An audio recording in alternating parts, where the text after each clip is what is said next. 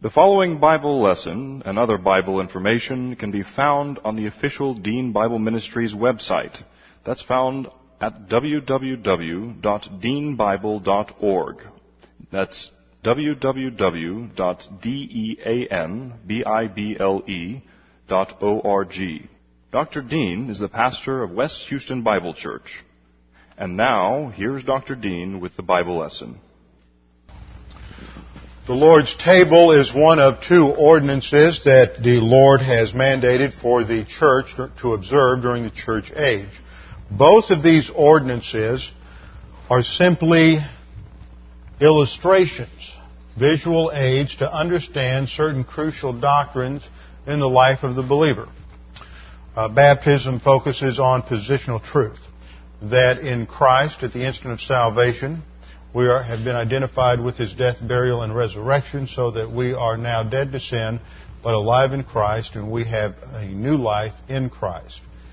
The Lord's table is a reminder of what we all have in common at the point of salvation because of what Christ did for us on the cross.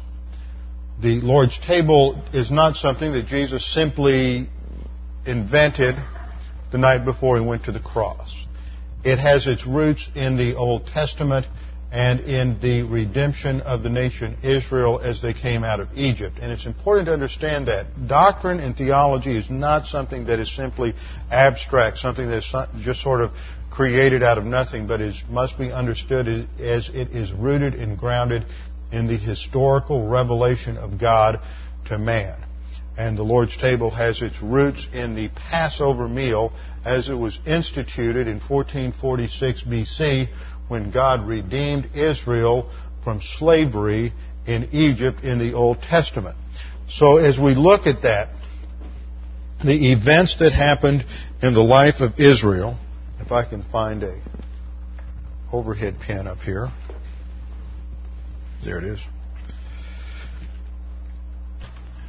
That Israel goes into slavery in about 1850 to 1900 BC, and they are in slavery in Egypt until 1446 BC. And it is that point that they are purchased or redeemed from slavery. The slavery in Egypt is a picture to the church of our slavery to sin, that we are born slaves to sin.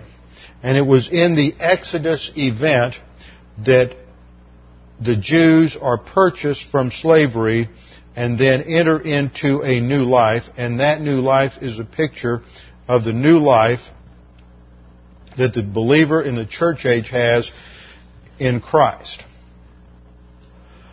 Not that the historical events were not significant. They had meaning and significance in themselves, but they also foreshadowed or pictured certain realities that would come to pass in the future. At the time of the Exodus event, God was trying to convince, through various plagues, Pharaoh to release the Jews from Israel. It came to the 10th plague. And the 10th plague was the greatest, the worst of all of them, and that would be that unless certain procedures were followed, the firstborn in every household in Egypt, as well as among the Jews, life would be taken, because Pharaoh had continued to harden his heart against God and to refuse to let the Jews go. So God told Israel that what they were supposed to do if they were to avoid death, and there were many Egyptians that followed suit. There were also a number of Egyptians that went with the Jews in the Exodus, but they followed suit and applied the principle. They were to have a meal, and as part of that meal they were to take a lamb, and this lamb was to be without spot or blemish. They were to take that lamb and they were to roast it on a spit that was in the shape of a cross. And then they were to eat the lamb that was roasted on that spit, and they would eat it standing up, showing that they were internalizing that lamb. Furthermore, they were to take the blood of the lamb, And they were to take that lamb and that blood, and they were to apply it to the door frame of the house. They were to rub the blood on each side of the door and on top of the door, and in essence that forms the shape of a cross. And then when the angel of death came that night, if the angel saw the blood applied to the house, the angel would pass over. Now another part of the Passover meal was unleavened bread. And in the Jewish household, they were to go through the house and remove all of the leaven. And leaven is a picture in the Scriptures of sin. And so it was a picture of the fact that that sin was being removed from the household. Now, every year on the 15th on the Jewish calendar, on the 15th of Nisan, the Jewish household was to celebrate in remembrance of the Exodus. They were to celebrate this Passover meal. And as part of the Passover meal, there were also 4 cups of wine that were taken at different stages in the meal. And in those 4 cups of wine, the third cup was called the cup of redemption.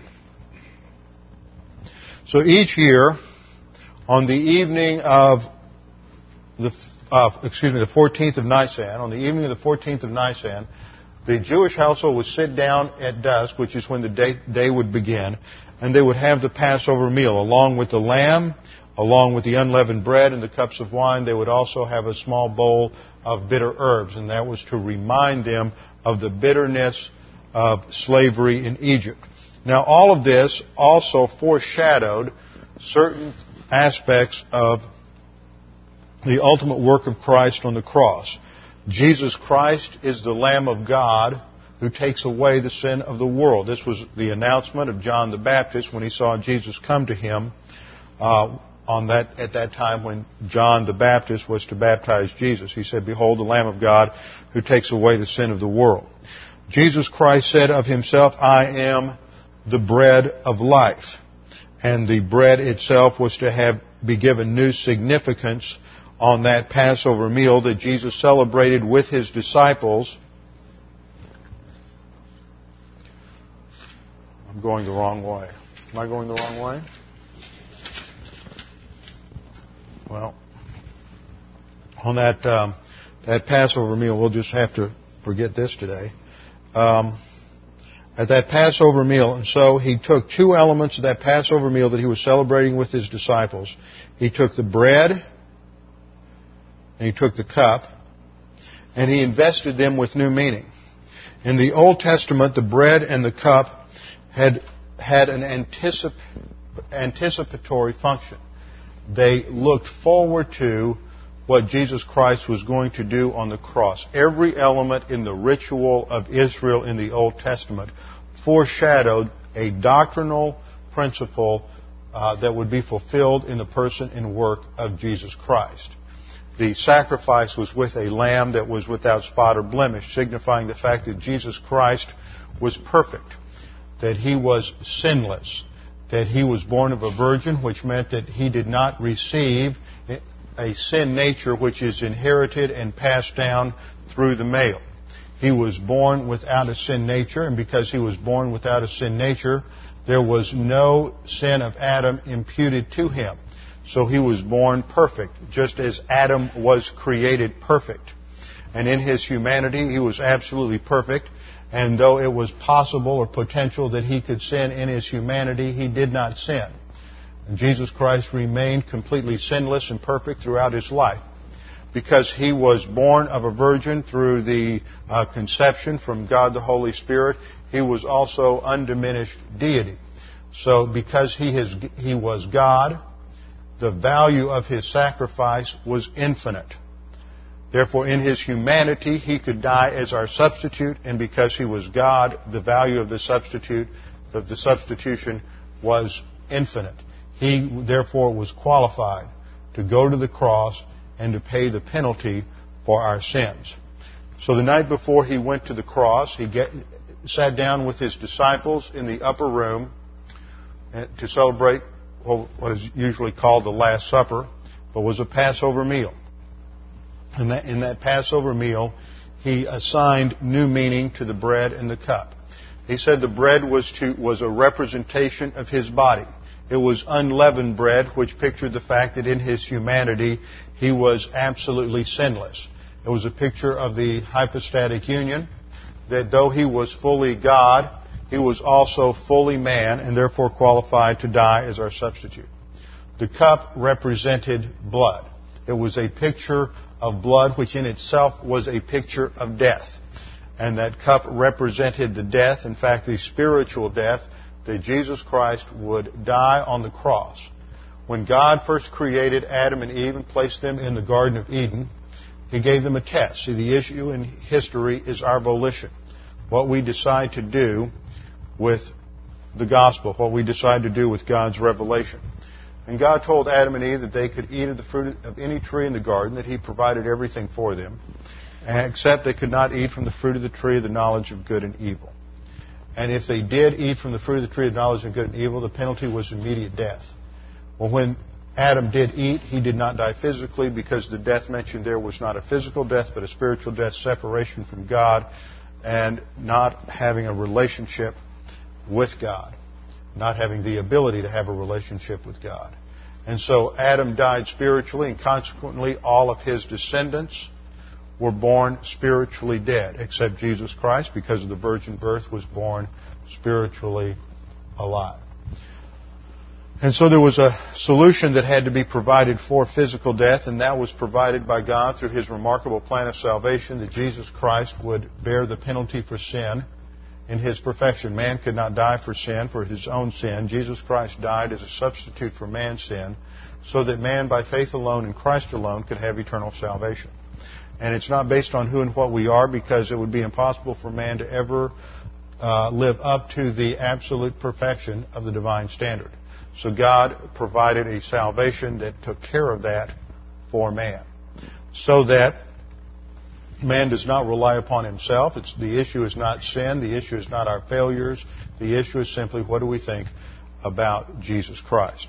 So the cup represents His spiritual death on our behalf. Just as Adam died spiritually and plunged the human race into total depravity and into sin and into death, so Jesus Christ bore the penalty for our sin on the cross so that we could have eternal salvation.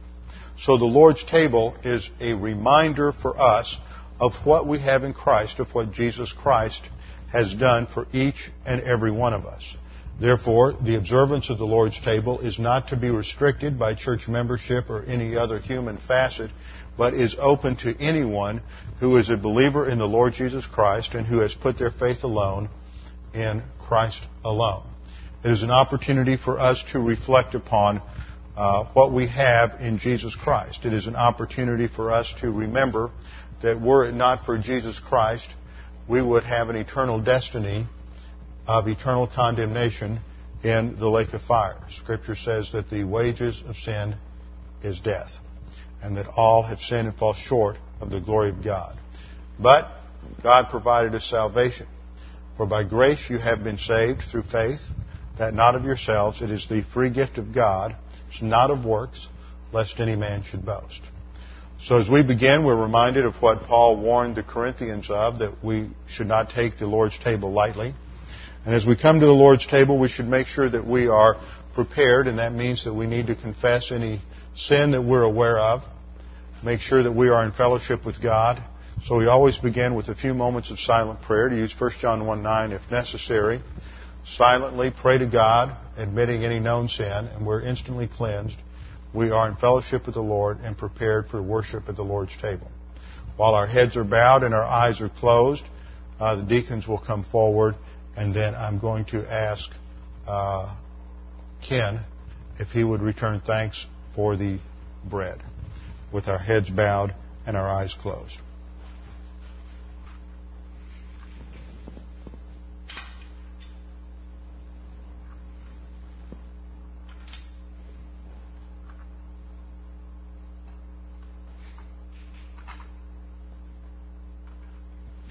Jesus then took the cup and said, "This cup is the new covenant in my blood, which is given for you. As often as you drink this, do so in remembrance of me."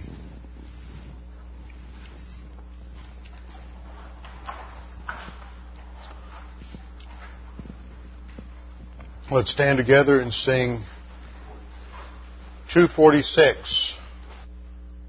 Hymn number 246, Man of Sorrows.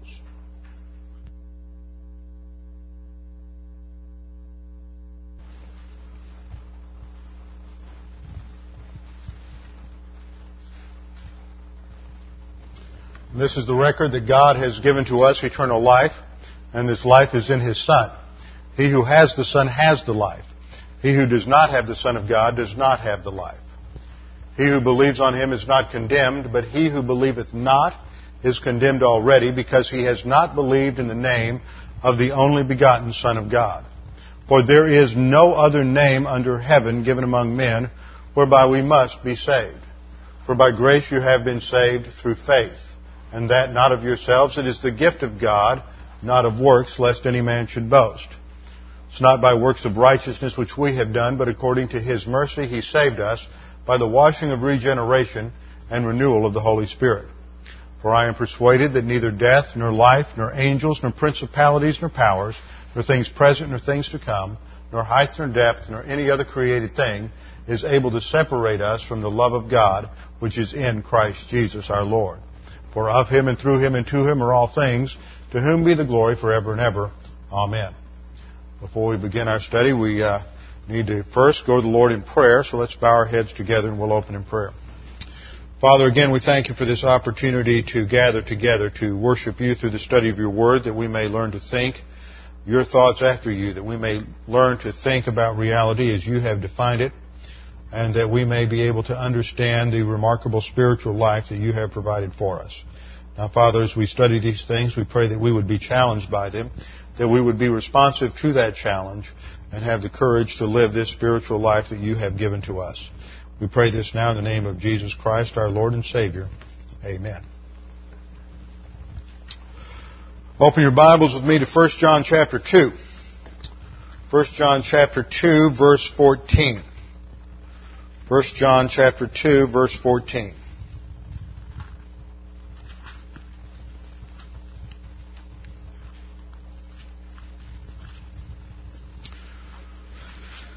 We are still in the midst of our introduction to John. Now, for the last 7 weeks, we have sort of had a mini series sandwiched in here, focusing on the angelic conflict, because that is the backdrop to understanding what John has to say in these next couple of verses. If we don't understand the dynamics of the angelic conflict, the rebellion from eternity past, when Lucifer rejected the provision of God and wanted to be like God, when he in his heart sinned and stated the 5 I wills of Isaiah chapter 14, it was at that time that there was a rebellion among the heavenly host, among the angels, and Lucifer led a third of the angels in rebellion against God, at which time he became known as the accuser, the adversary, otherwise known as Satan. So that is the backdrop here, that Satan is the avowed enemy of God and the enemy of all believers. He has invented a system of thought, a number of different philosophies, religions, etc., called cosmic thinking in the Scripture, or worldliness. And that is the backdrop for understanding the warning of verse 15. Now, as we come to verse 14, we read John saying to his congregation, I have written to you, fathers, because you know Him who has been from the beginning. I have written to you, young men, because you are strong, and the word of God abides in you, and you have overcome the evil one. Now, since it has been about 8 weeks since we looked specifically at the text of 1 John 2, we need to review a little bit so that we are reminded as to what has been going on. Starting in verse 12, John says, I am writing to you, little children, and he uses the phrase teknion, which is a general term, a diminutive term of endearment to the congregation as a whole. And this statement in verse 12 is a gnomic statement expressing an eternal principle that is to be the motivation for living the Christian life. It is the gratitude for what Christ has done for us on the cross. I'm writing to you, little children, because, or literally in the Greek it reads, for your sins have been forgiven you because of His character. Because of His character is the significance of namesake. That our sins are forgiven because of who and what God is. In His righteousness, His absolute standard was satisfied by the qualification of Jesus Christ on the cross. And since His righteous standard was satisfied, His justice could then pronounce man to be just once we trust Christ as Savior and receive His righteousness by imputation. The result of that is our sins are forgiven because of His character. Same principle is true of 1 John 1:9. If we confess our sins, He is faithful and just to forgive us our sins. So forgiveness there is once again grounded in the character of God, not in anything we do, any attitude we have, or any emotion we feel, such as remorse or repentance or regret or something like that. Not that that's wrong or that there's a problem with that, but that is not the basis for our forgiveness. And then in verse 13, John gives sort of a summary statement to what he is about to say to three different groups of individuals representing three different stages in the spiritual life in the congregation. He says, I am writing to you, fathers, because you know Him who has been from the beginning. I am writing to you, young men, because you have overcome the evil one. I have written to you, children, because you know the Father.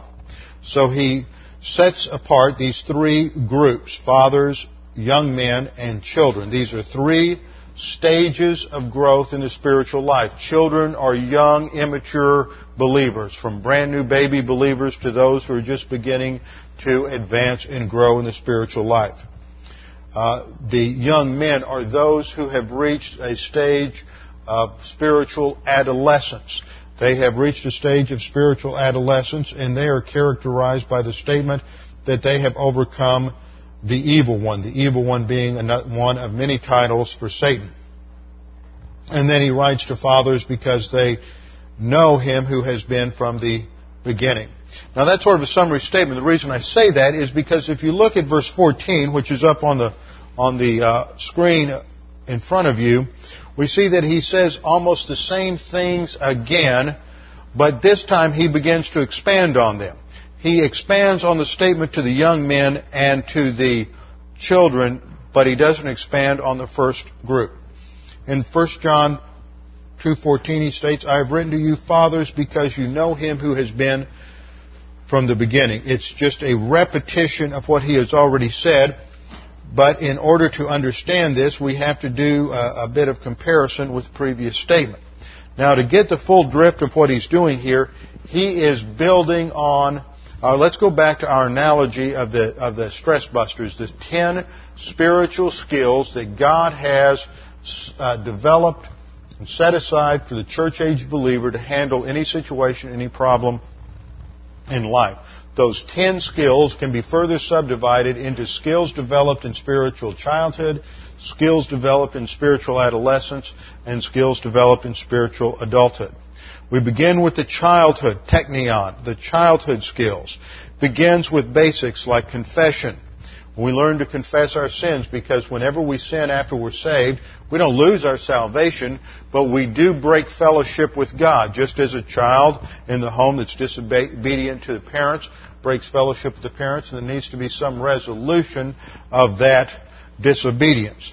As a result of confessing our sins, we are now empowered by God the Holy Spirit. Through the filling of the Holy Spirit and walking by means of the Spirit, the command is given in Ephesians 5:18 and Galatians 5:16.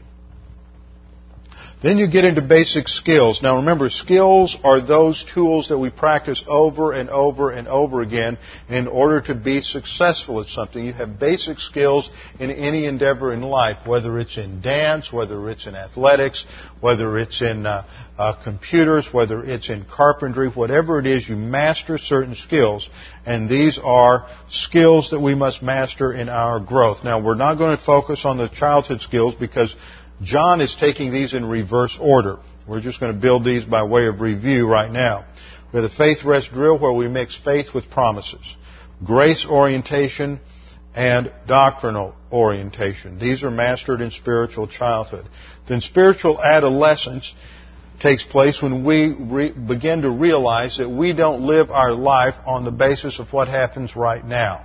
We're not motivated by today's activities or today's emotions or tomorrow's activities, but we begin to realize that we have an eternal destiny with God, that we are sons of God, we're adopted into the royal family of God, and we have an eternal destiny to rule and reign with Jesus Christ when He returns to the earth during the millennial kingdom. So we develop a personal sense of our eternal destiny, and that is related to the whole concept of inheritance and rewards. We begin to be motivated not by right now. Many young Christians are motivated by the fact that they come to life, some impasse in life where they're faced with suffering, they're faced with some trauma, they're faced with just trying to find out what the meaning of life is. They're faced with intellectual questions. They're just trying to come up with the meaning of life. And answering these questions is the motivation often in spiritual childhood. Just trying to answer the question, what is truth? What does the Word of God say? And once we begin to understand that, a lot of times when people have their spiritual curiosity satiated and resolved, you just see them fade out in the Christian life because they don't quite master the next step of motivation, which is to live today in light of eternity. And eternity is related to rewards and inheritance. And then when we reach spiritual adulthood, that's when we really develop in depth our relationship with God. We have mastered basic doctrines of theology proper, the essence of God, the attributes of God, doctrine of the Trinity, and we move beyond that to an understanding of who and what God is. And this is related to our love for God. Love is always related to knowledge. And we develop our personal love for God, impersonal love for all mankind, and occupation with Christ. And the final and ultimate step is when we begin to fully realize on a day-to-day basis the perfect joy and happiness that Jesus Christ bequeathed to us, where we have perfect stability, tranquility, and contentment despite our circumstances. That's the map. That's the blueprint of the spiritual life of the church age, and these skills are all related to facing problems, adversity, difficulties in life. Now, to understand this graphic can be laid over everything John says from verse 14 down to the end of the chapter in a remarkable way. Now, this graphic is just an extrapolation from various doctrines that we've studied. We've gone through this many times, but I think that if you take the time to use this as a backdrop for what John is saying, it will become abundantly clear as to the significance of his statements here. First of all, let's begin by going back and looking at the first statement that he makes. The first statement that he makes related to the fathers, the mature believers. He said, I write to you because you have come to know the one who is from the beginning. And he is talking about Jesus Christ here.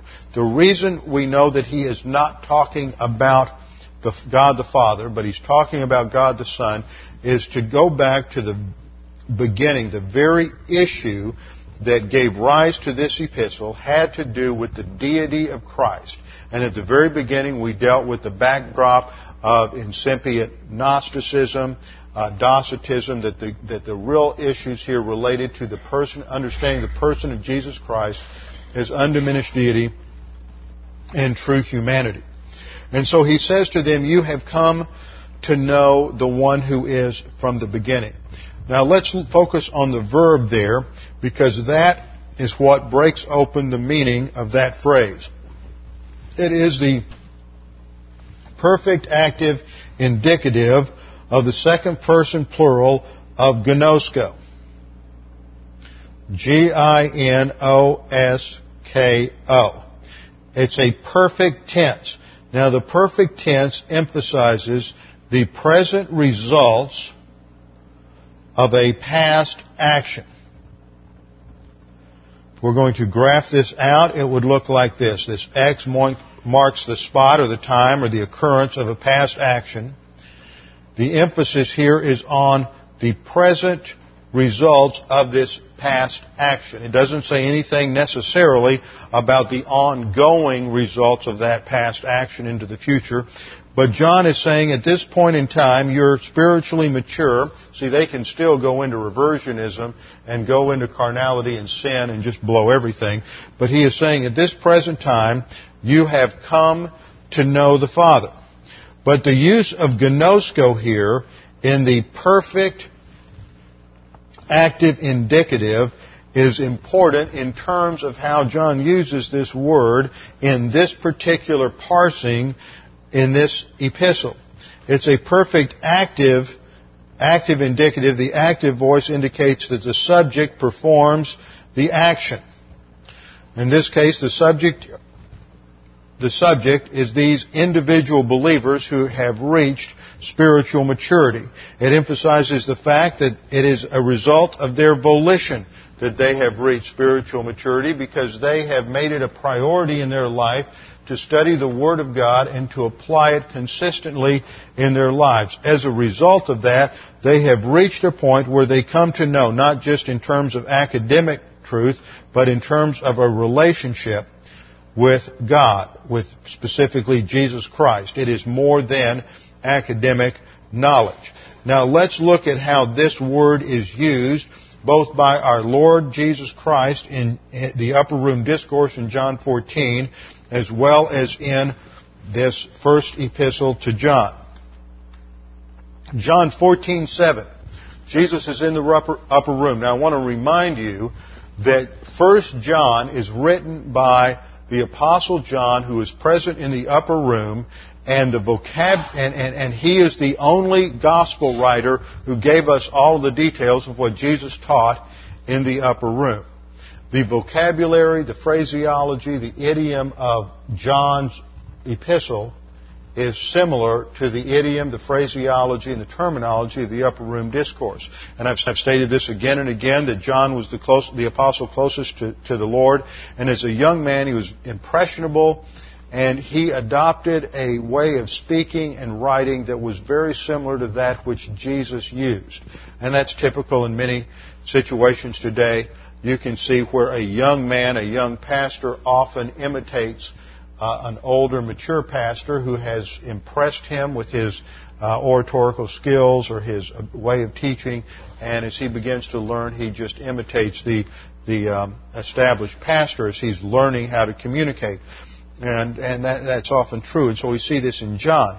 And John mirrors the Lord in the way he uses this terminology in 1 John. For example, in John 14:7, Jesus says to the disciples, if you, and there's a second person plural, if y'all had known me, y'all would have known my Father also. From now on, y'all know him and have seen him. Now, the couple of things we need to note here that are important. First of all, the concept of knowing Jesus can be understood in one of three different ways, and we have to make sure we have the correct understanding. First of all, we can know Jesus in an academic manner. People can read a book about Jesus, they can read through the Gospels, and they can understand certain facts about Jesus' life, that he was born in Bethlehem, that his father was a carpenter, that he lived in obscurity until he was about 30 years of age, and then he had 3 to 3.5 years of ministry, and then he was crucified. They may interpret the various details in different ways, that he was a religious teacher, he was a miracle worker, many other things they might say about him, but you can understand certain things academically about Jesus that have nothing to do with whether or not you are a Christian or whether or not you are trusting him for salvation. That's one way you can know Jesus. Another way that the word knowing me or knowing Jesus has been interpreted is in a salvation sense. And this would be comparable to the idea of you have met me in a salvation sense, that we have trusted Christ as Savior. Some people may phrase a question in salvation, well, do you know Jesus as your Savior? Or they may just say, do you know Jesus? And what they mean is, do you know Jesus as your Savior? Where knowing Jesus is roughly synonymous with faith alone in Christ alone. But that is not how Jesus or John uses the perfect active indicative of gnosko. He says to the disciples in John 14, after he has expelled the one unbeliever in the crowd from their midst, after Judas Iscariot has left, Jesus turns to the other disciples and he is instructing them on the principles that will characterize the spiritual life of the yet undisclosed church age. He's just beginning to give them this instruction, and they're beginning to question him. As we studied when we went through this passage, they were surprised, although they shouldn't have been, that he was leaving. They couldn't grasp what he was teaching about the fact that he would be going to the cross. And in the course of that discourse, he comes down and he says to the group, if you had known me, you would have known my Father. Now, they know him. They've been with him for 3 years. So this isn't academic knowledge. This isn't even salvation, because these 11 are saved. This is something deeper, more profound than a simple academic truth, simply being introduced to Jesus, simply having a day-to-day relationship with Jesus. He's saying, if you have truly come to know me in an intimate way, and they haven't. So this tells us that you can be saved and not know Jesus.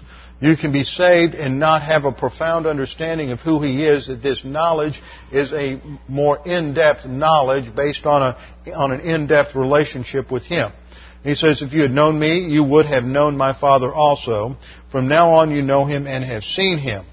And then in verse 8, Philip says to Him, I often characterize it, Philip kind of looks at Him with glazed eyes and goes, duh. Lord, show us the Father. Jesus just got through saying, if you've seen me, you've seen the Father. So, he's just not playing with the full deck right now, and he's a little confused. And Philip says, Lord, show us the Father, and it is enough for us. And Jesus responds in pure patience, Philip, have I been so long with you, and yet you have not come to know me, Philip? See, Jesus recognizes that he's been with Philip a long time. Philip recognizes Jesus. They've had a relationship. They've had conversations. Philip has watched Jesus heal the lame and cast demons out of the demon-possessed and give sight to the blind. But he doesn't really understand who Jesus is yet. There is a superficial understanding that's enough for salvation, but there's no real in-depth, mature knowledge of who Jesus is. And so Jesus says, you haven't come to know me, Philip. He's saved, but he doesn't know Christ. Knowing Jesus is a more in-depth knowledge that involves long-term relationship and growth. Now, this is the same thing that John emphasizes in 1 John chapter 2. Look at 1 John 2, early in the chapter, beginning in verse 3. John says, and by this we know that we have come to know Him. Perfect active indicative of gnosko. How do we know if we have come to know Him? This isn't by this we know that we're saved, because the principle for knowing how well we have come to know Jesus is if we keep His commandments. It has to do with obedience of commandments. So verse 3 is not talking about salvation understanding. It is talking about spiritual growth and coming to an intimate understanding of who Jesus Christ is and an intimate relationship with God. By this we know that we have come to know Him. So coming to know Him is an advanced stage in spiritual growth according to verse 3, and it is characterized by obedience to His mandates. By this we know that we have come to know Him if we keep His commandments. So the point that John is making when he says to the fathers, because you are fathers because you have come to know Him who was from the beginning, he is indicating that there is an intimate knowledge over time that now characterizes their relationship. If they have come to know Jesus, and you put that together with verse 3 and 4, that means they are also keeping His commandments. They are spiritually mature. They understand His Word. To keep His commandments means you have to know His commandments. To know the commandments means you have to understand the commandments. That means they've had clear instruction and they have advanced beyond elementary doctrines, and they are consistently walking in fellowship. But there's more to it than that. It's not just a matter of knowledge of the commandments. There's a relationship in the Scriptures between knowledge of Jesus, knowledge of the commandments, and obedience to the commandments, and loving the Lord. See, love in Scripture is not a matter of emotion or feeling or sentiment. It doesn't matter how we feel. Love in Scripture is always evidenced by action. You go back into the Old Testament, it's rooted and grounded in the Old Testament concept of chesed love in the Hebrew, that is a love that is based on a covenant promise that God made to Abraham, and then God is going to be faithful to that promise despite the unfaithfulness of the Jews. And notice what John said in 1 John 2:4. He goes on to say that the one who says, I have come to know him and does not keep his commandments is a liar, and the truth is not in him. Well, that's going to be important. The truth is not in him, because when we get to the young men, the neoniskoi, the adolescent believers, it's going to say the Word of God abides in them, or dwells in them, abides in them. And so the contrast to the mature believer is that the Word is not in him, the truth is not in him. But, verse 5, but whoever keeps his Word, in him the love of God has truly been perfected. So keeping His Word is tantamount to obedience. So keeping His Word means that love for God is being perfected. Now, what does it take to keep His Word? What it takes to keep His Word is you have to know Him. So if knowing Him leads to keeping His Word, and keeping His Word leads to loving Him, then we see the connection that love is related to knowledge.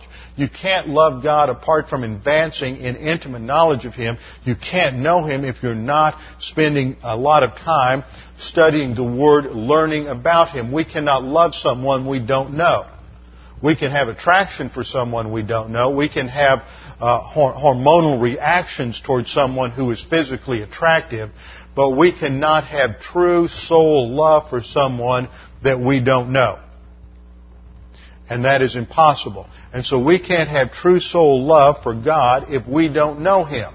And too many Christians run around with a superficial concept of love, singing songs like, Oh, How I Love Jesus, and they're excited that they're saved, but they don't know anything more than that. You could ask them what they think about the hypostatic union, and they would look at you like you were speaking Greek. You could ask them any number of questions about the impeccability of Christ, and they would look at you as if you were Chinese.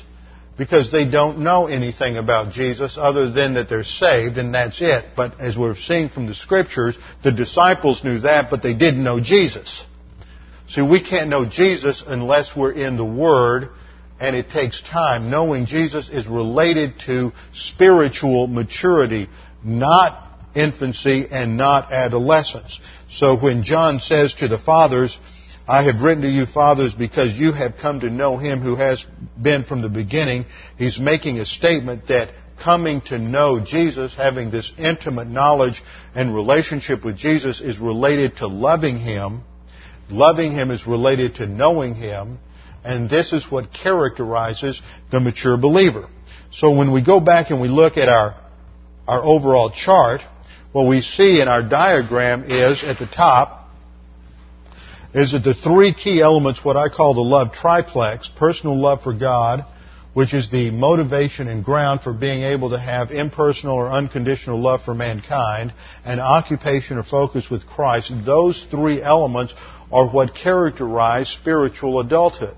And I'm pointing this out because this is not just some sort of abstract theological construct here, but it is grounded in the text.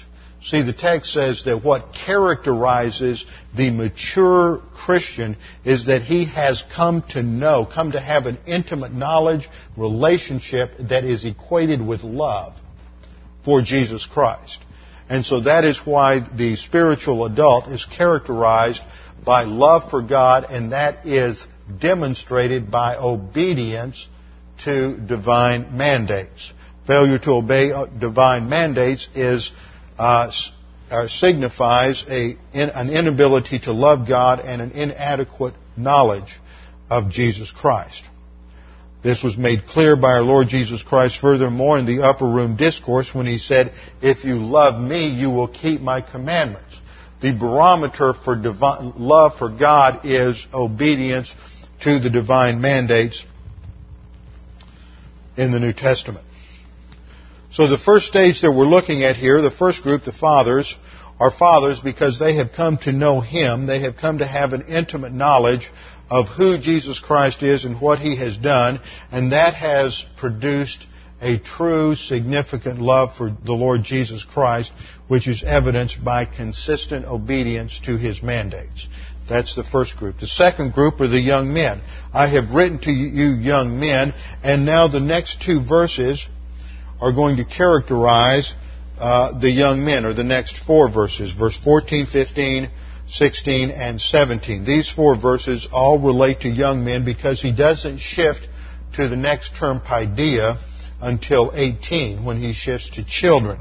So 14 through 18, 14b through 18 focus on the characteristics of the young men and what they need to work on. See, he doesn't say anything to the fathers about what they need to work on because they've arrived. They've hit spiritual maturity, and they have all of the problem-solving devices in place, all of the stress busters in place, and they're fully operational as mature believers, glorifying God to the maximum and experience true, genuine, divine happiness and joy in their lives. So he comes now to the young men, the neoniskoi, and he says to them, first of all, you are strong. You are strong. And here we have the key word is strength, which is the masculine plural nominative adjective iskouros. The adjective is iskouros, which is from the noun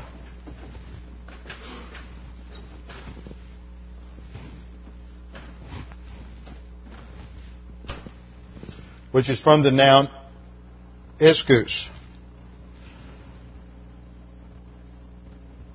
Iskouros looks like this. I-S-C-H-U-R-O-S, from ischus, I-S-C-H-U-O-R-U-S. Now it's important to make these connections because of other verses where this word is used. For example, let's look at Ephesians 6:10. This is where we were making the connection with spiritual warfare in the angelic conflict the last 7 weeks. Ephesians 6:10. In Ephesians 6:10 we read, finally, be strong in the Lord and in the strength of His might.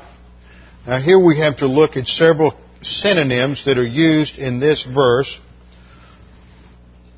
to help us understand the connections here. This is crucial to understanding our advance in the spiritual life.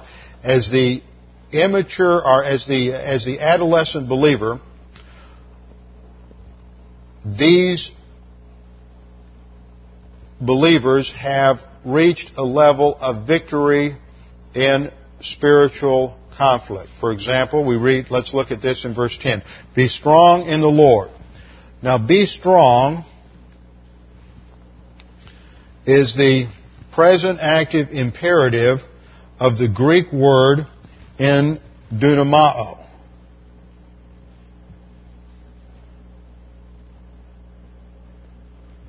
E-N-D-U-N-A-M-O-O. And that is the preposition in plus the verb from dunamis, meaning power or ability. So we are to be strong in the Lord and in the strength. And here I would rather translate this to be consistent with the word we have over in 1 John 2:14, and be strong in the Lord and in the power of His strength. Because this first word that's translated strength in New American Standard comes from the Greek kratos, K-R-A-T-O-S, having to do with strength or power, and in the strength of His might, or what I would rather translate the power of His strength. Might is from ischus, ischus, which we have C is the noun form of the adjective that appears in 1 John 2:14. Now the reason I go to this verse is because it demonstrates the connection between these three synonyms. That we are to be strong and our strength comes from God's strength. It is not our inherent strength. This is seen in 1 Peter chapter 4 verse 11 where Peter says, whoever speaks, let him speak as it were the utterances of God. Whoever serves, let him do so as by the strength which God supplies. So that we are to serve in the Christian life not on the basis of our own power, our own ability, our own strength, but on the strength which God supplies, so that in all things God may be glorified through Jesus Christ. The ultimate goal of the Christian life is to glorify God. We are here to serve God, and to do that we do it in the strength which He supplies. Now, a synonym for iskuo is dunamis, as we see in Ephesians 6:10. And to understand the concept of how divine power is given to the believer, let's go to an episode that also relates it to a spiritual warfare issue in 2 Corinthians chapter 12, verse 8. 2 Corinthians chapter 12, verse 8. Here we see a situation in the life of the Apostle Paul where he is faced with some sort of debilitating and overwhelming adversity. We don't know exactly what it was. I think there are hints in the text to indicate it's just the opposition, the extreme opposition that he had to face in performing his ministry. That wherever he went, he seemed to be met with opposition, with verse 10 says, therefore I am well content with weaknesses, with insults, with distresses, with persecutions, with difficulties for Christ's sake. And he concludes, for when I am weak, then I am strong. This is the strength of the believer. Now, how did he come to understand this? Well, as he was advancing in his spiritual life, and he faces the fact that in his ministry serving God, he has certain abilities. The Apostle Paul knew more than had been given more revelation than any other apostle. He knew more about the spiritual life. He knew more about God than anybody else. And he, not only that, but in his just natural ability, he had a higher IQ than anybody else. And so there was a natural tendency, as there is for anybody who has been given so much and to be so talented, to be a little bit arrogant. And so God allowed something to happen in his life that would keep him humble. Verse 7, we read about it. And because of the surpassing greatness of the revelations, that is, all of that which God has revealed to him, for this reason, to keep me from exalting myself, there was given me a thorn in the flesh. Now, it's just described here as a thorn in the flesh, as a metaphor for something that he continually struggled with. There was a continuous irritation and problem. And it is further defined as a messenger of Satan to buffet me, so that the origin of this adversity is satanic. The term a messenger of Satan in the Greek is an angelos of Satan. Angelos is the term angel, and in this context it would be a demon from Satan, so that there was some sort of demonic reality behind the problem, whatever it was. And I would suggest that based on verse 11, it was the fact that wherever Paul went, the demons were stirring up antagonism against him, so that there were people who constantly wanted to throw him in jail, constantly wanting to beat him in places he was beaten, he was left for dead, various other adversities that he encountered as he sought to teach the gospel. So he has this constant problem, and it's given to him to keep him from exalting himself. Now, he decided that facing this opposition and these problems, that perhaps the Lord could take it away. And so he prayed to the Lord in verse 8 3 times that it might depart from me. But God answered him and said, my grace is sufficient for you, for power is brought to completion in weakness. That's our word teleao there, and it doesn't mean perfected in the sense of flawlessness. It has the meaning of bringing something to completion. So God's answer to Paul is, look, in the midst of your weakness, you're going to realize that it's not by your power, not by your might, not by your intelligence, not by your ability, but it's my power, my plan, my ability, my strength, my provision that is going to enable you to face and handle any difficulty, any problem in life. But before you get anywhere in life, you've got to understand that the principle is grace. That my grace is sufficient. That means that God has supplied more than enough for us to handle and face any situation and any problem in life. And so this relates an important concept to strength. And that is, strength derives first from grace orientation. First from grace orientation. Now let's go back and look at our chart. In spiritual childhood, remember, we're talking about the adolescent believer. The adolescent believer is being praised because, first of all, you are strong. He got strength because he was grace-oriented. And grace orientation is the fourth spiritual skill. 2 Peter 3:18 says that we grow by means of grace and the knowledge of our Lord Jesus Christ. So when John tells the young men that they are advancing spiritually, he praises them first because they are strong. Strength comes because we understand that God's grace is sufficient for us and His power is perfected in weakness. Therefore, we can boast about our weaknesses, as Paul says, that the power of Christ may dwell in me. So the principle is that God's grace is sufficient for us, and because of God's grace, we experience His power, dunamis, which is a synonym for iskuo. Then secondly, he says, not only are you strong, but the Word of God abides in you. The Word of God abides in you. This is the genitive of God, is the genitive of source, indicating that the Word comes from the source of God. And since God is perfect, His Word is perfect and has been revealed to us, God is powerful enough to make sure that His Word is revealed to us without error. Now they are told, they are praised because the Word of God abides in them.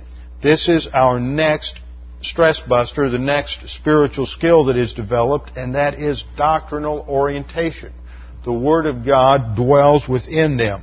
Jesus said in John 8:31, if you abide in my Word, then you are truly disciples of mine. It is not something that happens at salvation. It is something that happens through spiritual growth. That the Word of Christ dwells within us. That is from Colossians 3:16, where we have a synonym. We have meno in 1 John 2:14, but that is a synonym for in oiko in Colossians 3:16, which means to dwell in, to inhabit, to be with, to remain. And what is Colossians 3:16 tells us that the key to spiritual growth is letting the Word of Christ dwell richly within us. And so Paul says, first of all, you've reached spiritual adolescence because you've understood that it's God's power, not your power, God's strength, not your strength. So you're strong because you've finally become oriented to grace and become humble under the hand of God. Secondly, you've reached spiritual adolescence because you're doctrinally oriented and the Word of God is shaping your thinking. You have gone through the renovation of your thought, according to Romans 12:2. That you are not being conformed to the world, but letting the Word of God transform your thinking. And then the third thing he's going to say, which we do not have time to develop this morning, is he is going to say that furthermore you have overcome the evil one. And the key to understanding that is the verb. That's the hermeneutical key. It's the perfect active indicative of the verb nikao. The noun is Nike, which is mispronounced in English parlance as Nike, and you put it on a tennis shoe. And it means victory. It means to win. It was an athletic term, it was used in military terms, and it means to overcome the opposition. And where we're going to go with that, and we need to spend a little time with it, is that this is a word that is used in almost every letter to the seven churches in Revelation chapters 2 and 3 to indicate the believers that are going to be rewarded in heaven. And what this does is bring in the next stage. Because you see, as a spiritual adolescence, that we begin to grapple with the idea that what we are today, the decisions we make today, determine who we will be in eternity. That brings in the whole concept of rewards and inheritance. The passages that we're going to look at in Revelation 2 and 3 demonstrate that it is only when we reach the stage of being an overcomer, that is when we start accumulating rewards and building our inheritance in heaven. You see, being in heaven is a gift. Heaven is not a reward. It is a gift. But our position in the kingdom as joint heirs of Christ is determined by the degree of maturity that we go through here on earth. Because God is not going to give rewards and responsibilities in the kingdom to spiritually immature people. And just because you don't grow up here on earth doesn't mean that when the resurrection occurs that you're automatically spiritually mature. Whatever capacity you develop here on earth is the capacity you're going to start off with when you arrive in heaven. So the key issue for John is that he praises the adolescent believers because they have become grace-oriented. That's the source of their strength. They have doctrinal orientation because the Word of God abides in them, and they've been able to overcome the evil one. In other words, the basic distractions that Satan throws at us in spiritual childhood.